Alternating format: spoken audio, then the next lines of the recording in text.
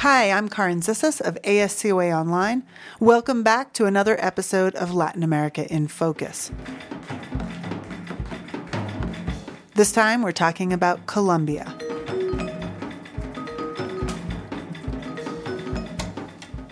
Half of all peace agreements fall apart within 5 years. And just 3 years after signing a storied deal, ex-FARC rebels say they're taking back up their arms. Election violence and a tense situation with neighboring Venezuela only heighten the complexity of the situation. And this is a very sensitive, dangerous issue. The fact that there is even talk about armed conflict between two neighbors in Latin America has not developed in many decades. That's Muni Jensen of Albright Stonebridge Group. The former Colombian diplomat and co-host of the Altamar podcast talks about these latest developments with my colleague, Holly K. Sunderland. But there are bright spots, according to Jensen, who says Colombia has a pragmatic president in office and a relatively solid economy. You're listening to Latin America in Focus. Latinoamérica en Foco. América Latina em Foco. A podcast by America Society, Council of the Americas on politics, economics, and culture in the region. So Muni, thank you so much for being with me here today to talk about Colombia. Thank you so much for the invitation. In the last couple weeks, there have been some particularly sobering headlines coming out of the country. So top of the list at the end of August, a group of former FARC leaders announced they were taking back up their arms, saying the Colombian government had not held up its end of the storied 2016 peace agreement.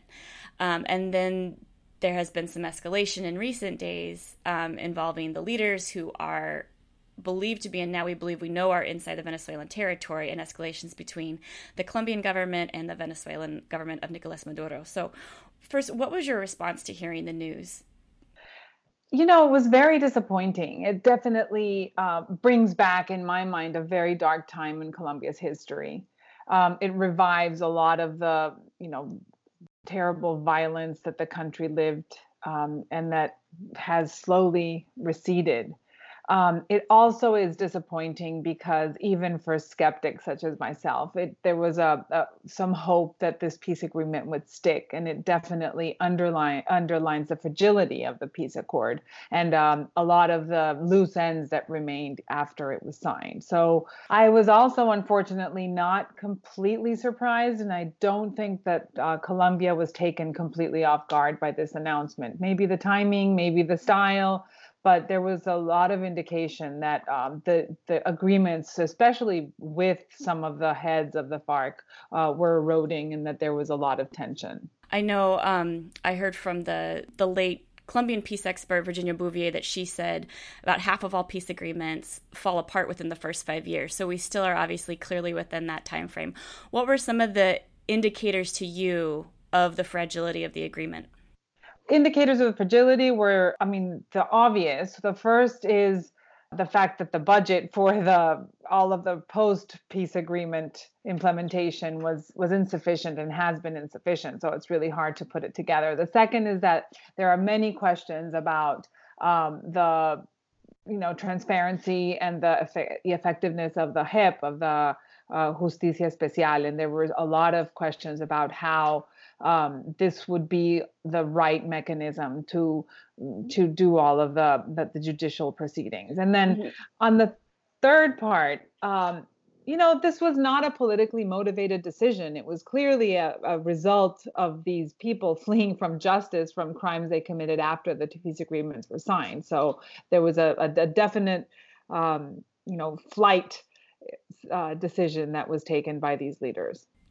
And in particular, the people who were on this video making this announcement, one was Ivan Marquez, who was the lead negotiator for the FARC in Havana, and then also Jesus Santrich. And here we're just using their noms de guerre, but they're the ones they're most commonly known by. And so Santrich has been a real lightning rod in this process, and he After the agreement was signed in September 2016, the U.S. Southern District of New York accused him of drug trafficking. And because his crimes were allegedly committed after the agreement was signed, that means that he would be subject to extradition to the U.S. So he's been fighting this for the last several years. He was sworn in as a member of Congress in the middle of June, and then barely 2 weeks later, he disappeared from the reintegration camp where he was staying. And so he's really come to represent so many people's frustrations with the process. And I think his supporters have said there were threats against his life, but like you said, it looks like he was fleeing from justice and fleeing, we now know, into the Venezuelan territory. A little bit about Marquez and Santrich. And Marquez was supposed to be the diplomat, and he was the head, diplomatic negotiator in the peace agreements. But he too has been accused by the U.S. of drug trafficking. So definitely some issues with the judicial system there. Santrich was accused after the peace agreement, and that was very important. And there were some back and forth where he was sworn in as a member of Congress, and then there were, conflicting rulings in his case, and then he disappeared.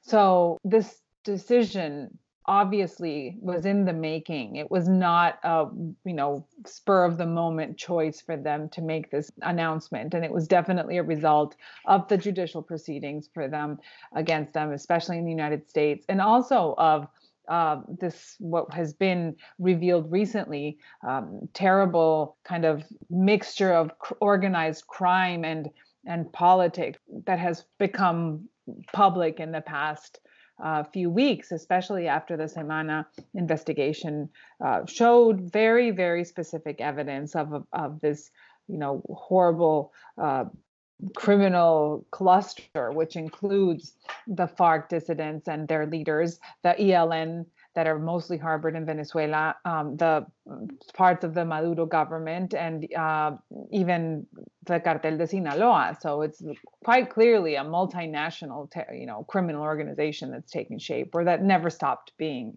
a criminal organization. Yeah, and I feel that's one thing where people are still trying to keep their eye on is exactly who this new group comprises. Is this the FARC 2.0 kind of resurgent, or is it a new group, like you said, that includes ideological groups like the ELN? Again, the Sinaloa cartel has made an appearance, and obviously there are still drug trafficking networks operating in the group and other illegal armed groups like the paramilitary Gulf Clan. So there's still a lot to be seen of who this group is, and then also what their resources are too, since that was another fear people had forever, was that when the FARC disarmed and turned in their resources, they weren't being forthright and that they were still keeping some of their resources. And now that kind of hunt is on to see where those resources might be. As valuable as the effort for a peace agreement was, one of the, I think, weaknesses is that it was put together as a political negotiation.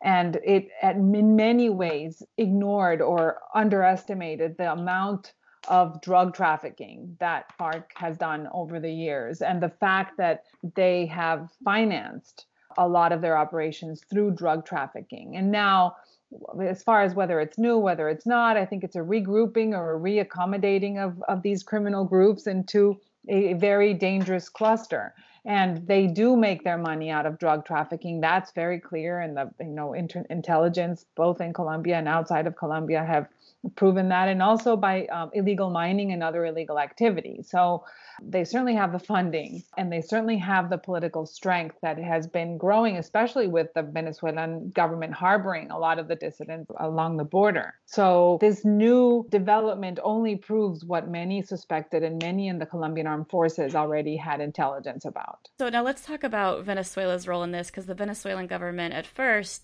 denied obviously that they were harboring these rebels, but then Semana magazine has published Venezuelan intelligence documents that say that the group is in fact in the Venezuelan territory and that they're to be protected by the order of Nicolas Maduro. So how has Colombia responded? How have other countries responded? And where does the situation stand? This is a very sensitive, dangerous issue. The fact that there is even talk about armed conflict between two neighbors in Latin America has not developed in many, many decades.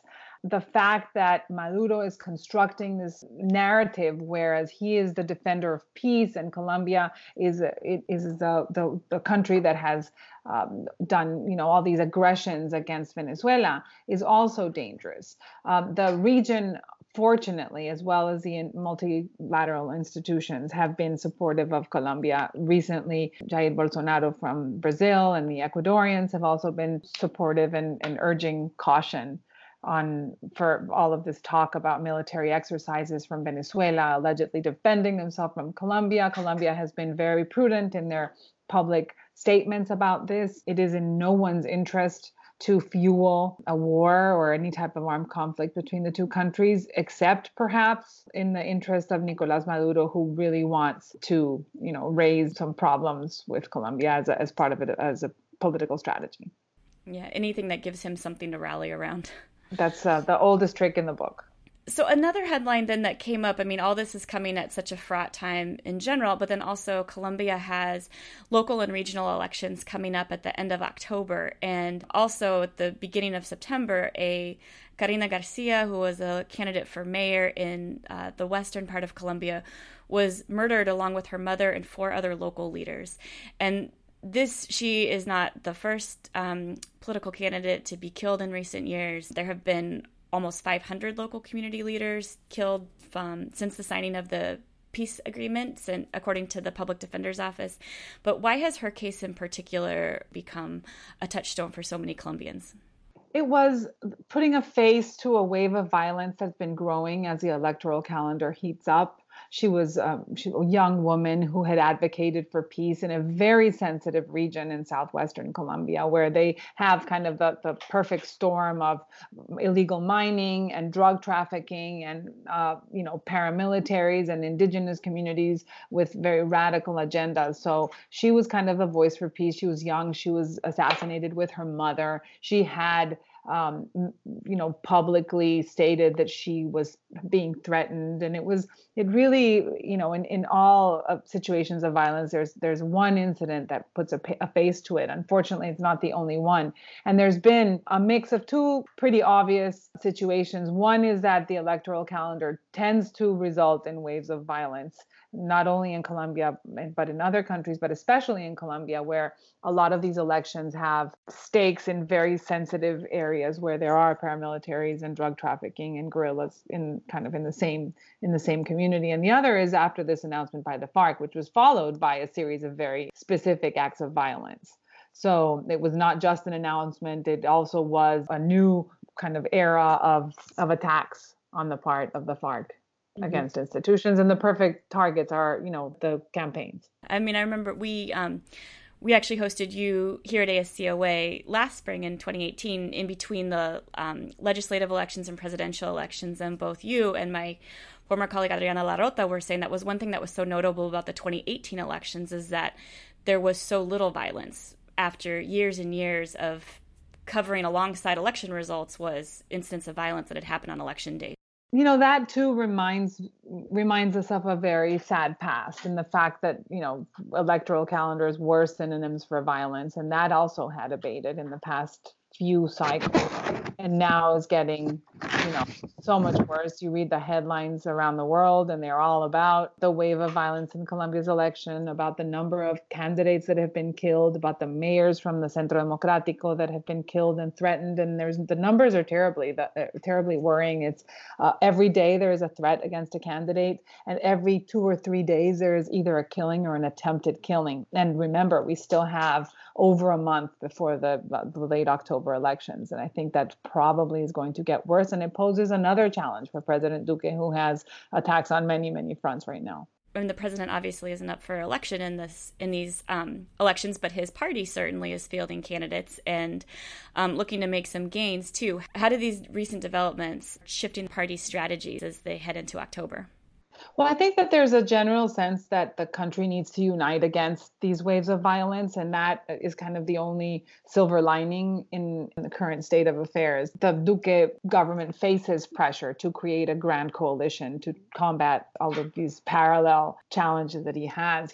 Remember, President Duque was elected and he faced the implementation of the accords, filling the legal loopholes of the HIP, finding money for their land restitution and for all of the, the rural programs that the peace agreement accounted for, protecting human rights defenders. There's been also an outbreak of human rights defenders that have been killed, finding political capital to undergo all of these reforms. And then facing new challenges from the FARC, from the giant waves of immigration from Venezuela. So that has definitely been difficult, especially within a society that's divided, even among the people, but it's politically divided still. As far as the mayoral campaigns, it has turned into a campaign agenda item. Obviously, is the issue of violence, the issue of what to do with the political leaders that are kidnapped and killed and threatened. Unfortunately, because it is an electoral cycle and everything is polarized, it has been kind of a matter of us versus them. Who are the bad guys and who are the good guys? Mm-hmm. I'm wondering, as we look to the elections, what are some of the notable candidates and races that you have your eye on? Well, obviously, in Colombia, the country of intermediate cities, there's a lot of elections in the main capital cities that are interesting, and I'll kind of go in order. Bogota is now in an interesting phase of the campaign.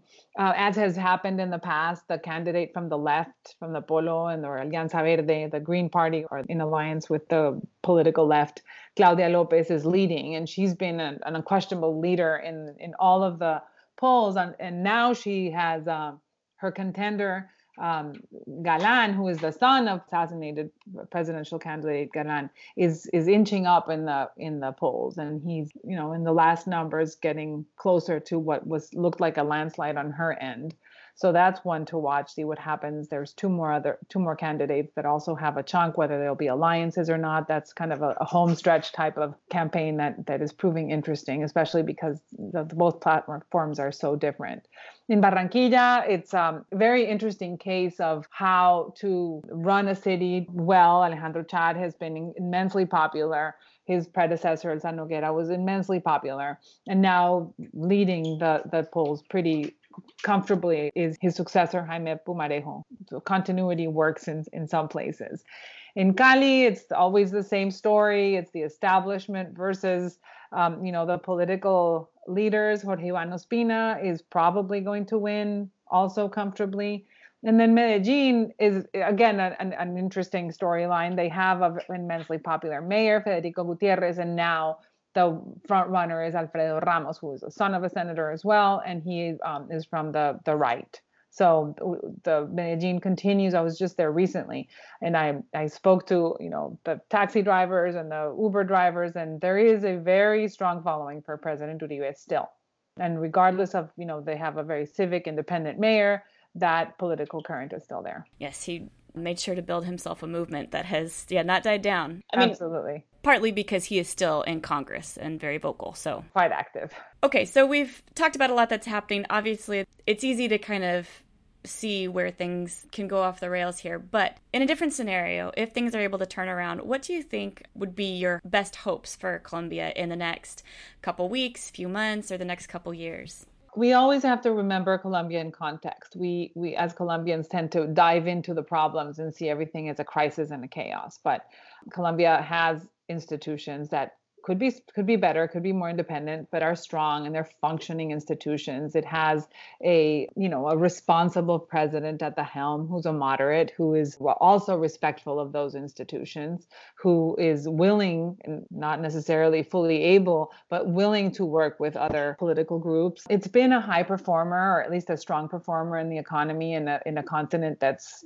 very volatile. And then thinking of other countries like Argentina, Colombia has mostly avoided, economic crisis and is growing faster than it was supposed to grow, which is unusual for any country in the world. The IMF has already downgraded global growth twice or three times this year. In Colombia, it's been kind of upgraded in the past few months. And, investment is up. Colombia is now leading the Pacto de Leticia on environmental protection. It continues to be, a strong voice in the multilateral world. If Duque is able to consolidate a political coalition in light of these external threats. And let's list them really quickly. The immigration from Venezuela, the coca production that still refuses to go down, and now this axis of terror, as it's starting to be called, I think that this is a good opportunity for him to create some very strong alliances on the people who really believe in in democracy and the rule of law.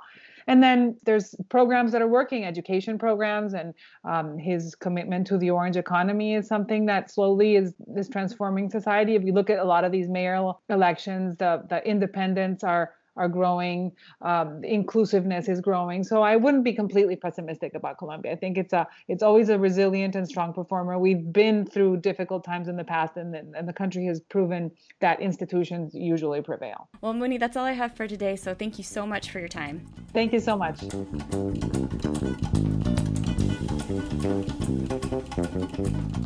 Thank you for listening. I'm your host, Karin Zissis. This episode was produced by Luisa Lemmy. The music in this podcast was recorded at America Society in New York City. For upcoming concerts, visit musicoftheamericas.org.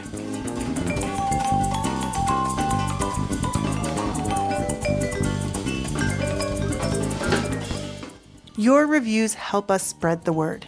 If you've enjoyed this podcast, please subscribe, give us 5 stars, and write us a review on iTunes, Spotify, Google Play, SoundCloud, or Stitcher.